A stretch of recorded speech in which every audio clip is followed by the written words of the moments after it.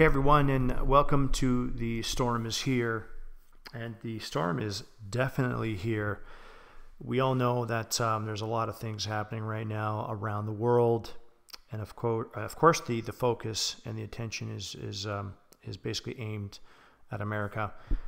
America, some will say, is going through a revolution.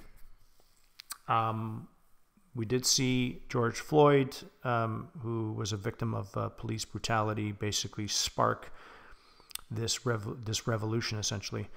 Now, a lot of people are saying it's because of George Floyd that they are out in the streets and they're revolting. And I'm going to say that it's partly true. I think there's, I know there has been a lot of division, polarization, and anger being built up through the years, through the homeless situation, job losses, wealth, income inequality, booms and busts, bailouts to the tunes of trillions of dollars to corporations and banks, and people not seeing anything from it. And basically the list goes on and on. I mean, of course, the racial divide, there are so many things that are wrong with this current situation. And essentially this is what has led to the recent riots, protesting, and looting, is because of this built up of anger. So I want to focus this video about the monuments that they're taking down, rightfully so. I want to go through each monument, and again, they're happening all over the world. This is just because the anger that a lot of people have towards the system, and these monuments and statues that they put up are basically reminders of our checkered past, our hated past, and why we are here now. These same people that have been basically honored have led us to where we are now. Okay, we never got fixed, and now people are out in the streets and they want to fix this once and for all. So let's start with the first statue. It's not monuments, or I guess they are monuments to a certain degree, but they're statues that they want removed. The first one I'm going to talk about is of Jefferson Davis. And there are a few of them that have already been removed, and maybe more to come. Jefferson Davis was a president, and he was a big proponent of the Confederate War. He was actually a soldier. I'll get into a little bit of who he is. Jefferson Phineas Davis, the first and only president of the Confederate States of America, was a planter, politician, and soldier born in Kentucky and raised in Mississippi. Davis was the 10th and youngest child of a Revolutionary War soldier, Samuel Davis, and his wife, Jane Cook Davis. Born June 3rd, 1808, he was heavily influenced by his oldest brother, Joseph, who saw to it that he was well educated. Davis attended college in Kentucky at Transylvania before entering the U.S. Military Academy at West Point in 1824. So I'll get into the reason, actually a couple of reasons of why they want this statue being removed. This is what he stood for. Jefferson Davis, a president, mind you, stood for this. So Jefferson Davis led a secluded life for the next 8 years on his cotton plantation at Davis Bend, Mississippi. A slaveholder, Davis firmly believed in the importance of the institution of slavery for the South. In 1845, he married his second wife, Varina Howell, a young woman 18 years old. Jefferson and Varina Davis eventually had 6 children, 2 girls and 4 boys, but only their daughters lived into adulthood. So again, clearly see, he was a businessman. He was only concerned about his interests. And it makes me laugh when people talk about the fathers of Confederacy. Most of them were slave owners, by the way, and people just idolize these men like somehow they're heroes. They really have disgusting pasts, and they should not be idolized whatsoever. They should be actually condemned. All right, let me read the next paragraph. And just to explain further who this guy was, initially Davis was a popular president with the Southern people. He had a dignified bearing, a distinguished military record, extensive experience in political affairs, and most importantly, a dedication to the Confederate cause. Fortunately for Davis, these attributes were not enough to triumph over the harsh challenges posed by his new position. His earlier popularity was a result of war fervor, and he did not have the personality necessary to sustain it. He was impatient with people who disagreed with him, and he had the unfortunate habit of awarding prominent posts to leaders who appeared unsuccessful. Davis's loyalty to these people led to the bickering and quarrels throughout his administration. In addition, he was plagued by chronic illness. So he was impatient. He was basically a tyrant. You know, if you didn't agree with him, then you were his enemy. And again, these people were leaders, and people actually voted for this guy. Just goes to show why we are in the mess we are in today. Okay, let's bring up Robert Milligan. Was a prominent Scottish merchant, ship owner, and slave owner, and was the driving force behind the construction of the West Indian docks in London. Having grown up on his wealthy family's sugar plantations in Jamaica, Milligan left Jamaica in 1779 to establish himself in London. Living in Hampstead for a period, in 1809, the year of his death, Milligan owned 526 slaves who worked at his sugar plantation called Kellett's and Mammy Gully. So can you understand why there's anger amongst the black community? I mean, again, thankfully our country of Canada was a safe haven. They would ship the blacks from America in trunks, and they would smuggle these people into our country. And our country was against slavery. And they prospered here for the most part. They have. And again, in America and in England, slavery was encouraged. Again, this guy was a businessman, a merchant, which is another word for businessman, who exploited human beings. And again, this is another reason why the black people around the world have had enough. And I don't blame them whatsoever. So again, another monument that is going to be removed or has been removed.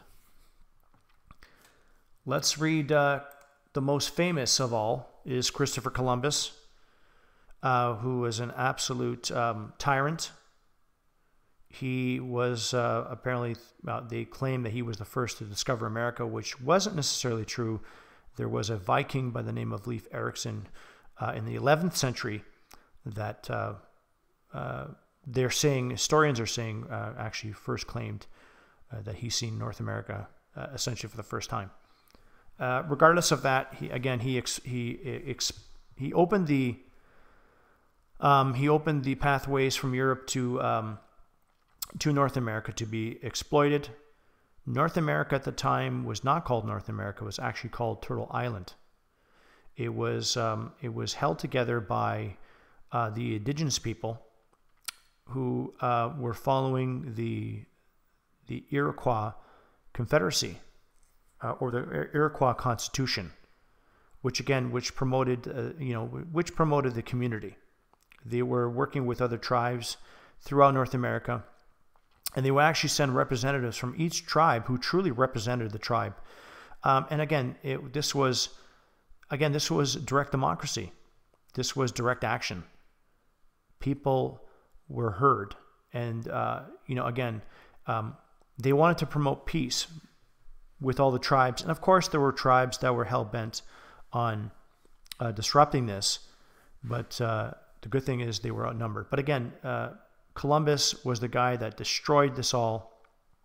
He destroyed Turtle Island, and he actually divided the whole continent up to different countries.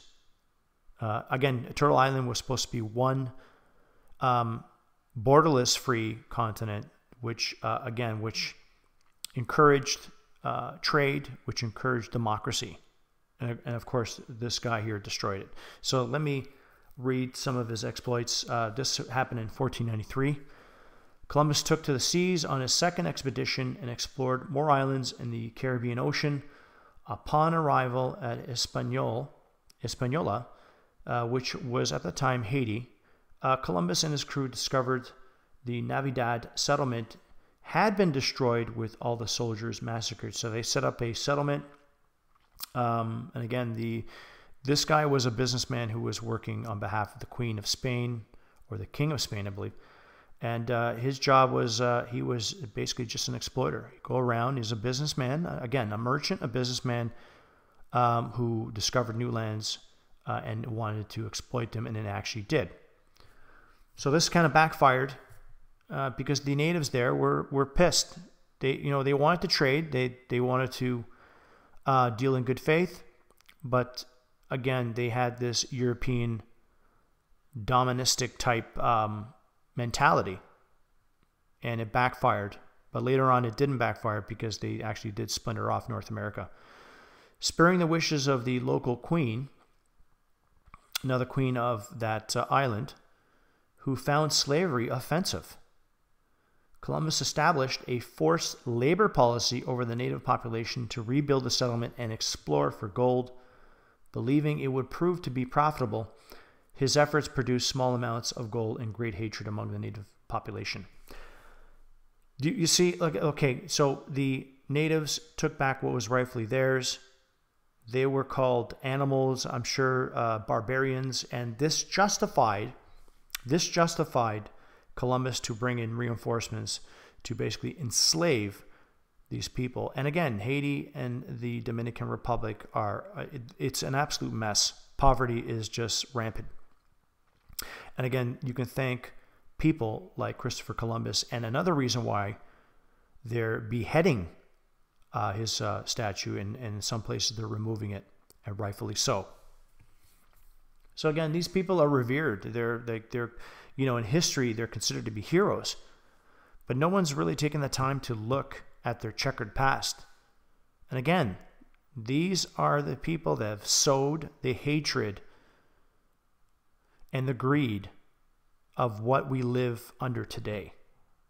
Again, history is a good lesson, but we have to learn from it. Here is another statue that is being vandalized, and in some areas of England they actually want to remove. But now we're getting a backlash from the so-called nationalists that are fighting I guess the anarchists, or whatever you want to call them, who want this statue removed. And again, I'll read to you why they want this statue removed.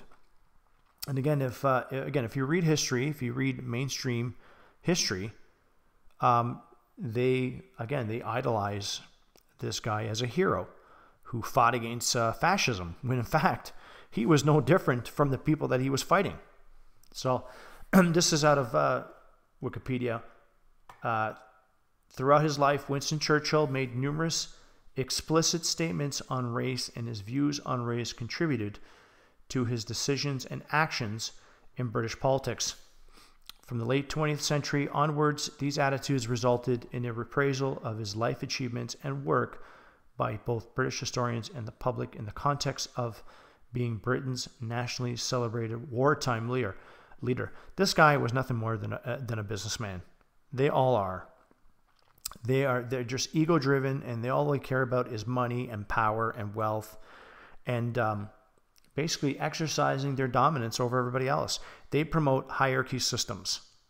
I've been mentioning this before. Hierarchy systems need to go.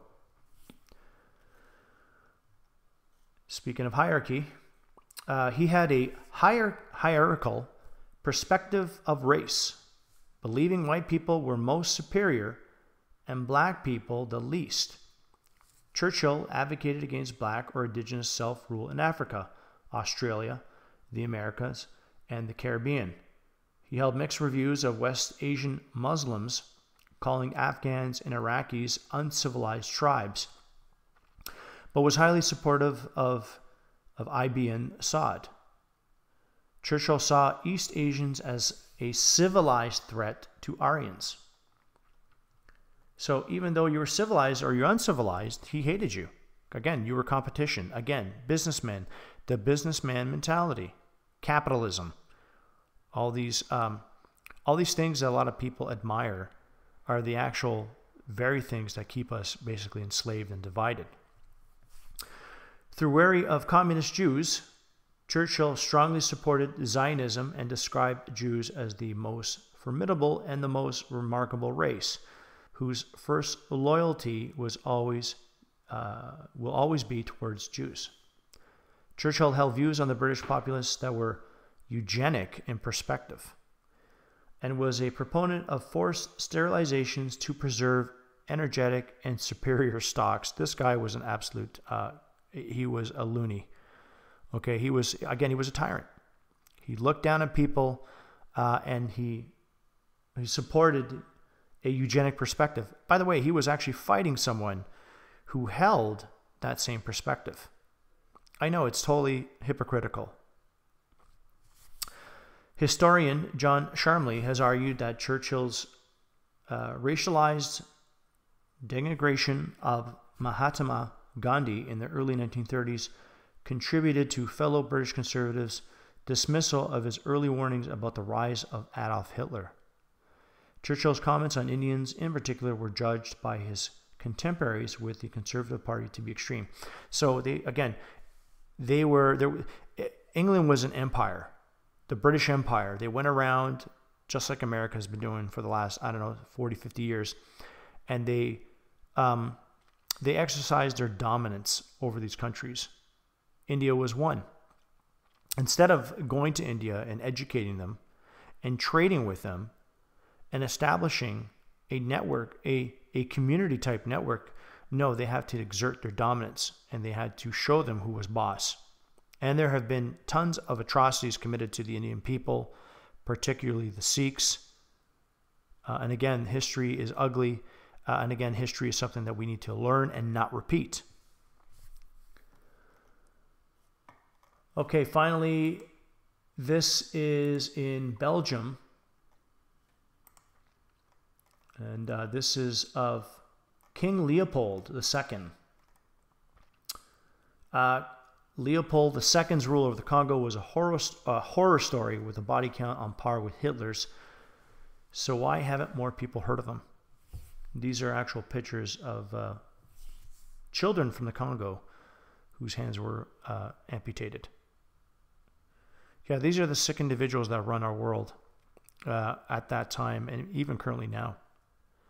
I mean, there's a lot of war atrocities being committed. And again, a reason why people in Belgium are disgusted with the monument and the statues and want them removed. So I'll read a bit of history of this this tyrant. But there was a time at the peak of European imperialism in Africa when Belgium's King Leopold II ran a personal empire so vast and cruel, it rivaled and even exceeded the crimes of even the worst 20th century dictators. The empire was known as the Congo Free State. Can you believe this? The Congo Free State. And Leopold II stood as its undisputed slave master for almost 30 years, rather than being a regular colony of Europe government the way South Africa or the Spanish Sahara were. Congo was administered as the private property of this one man for his personal enrichment. Remember I was saying merchants, businessmen, only about personal interest and business and money and power and enslavement.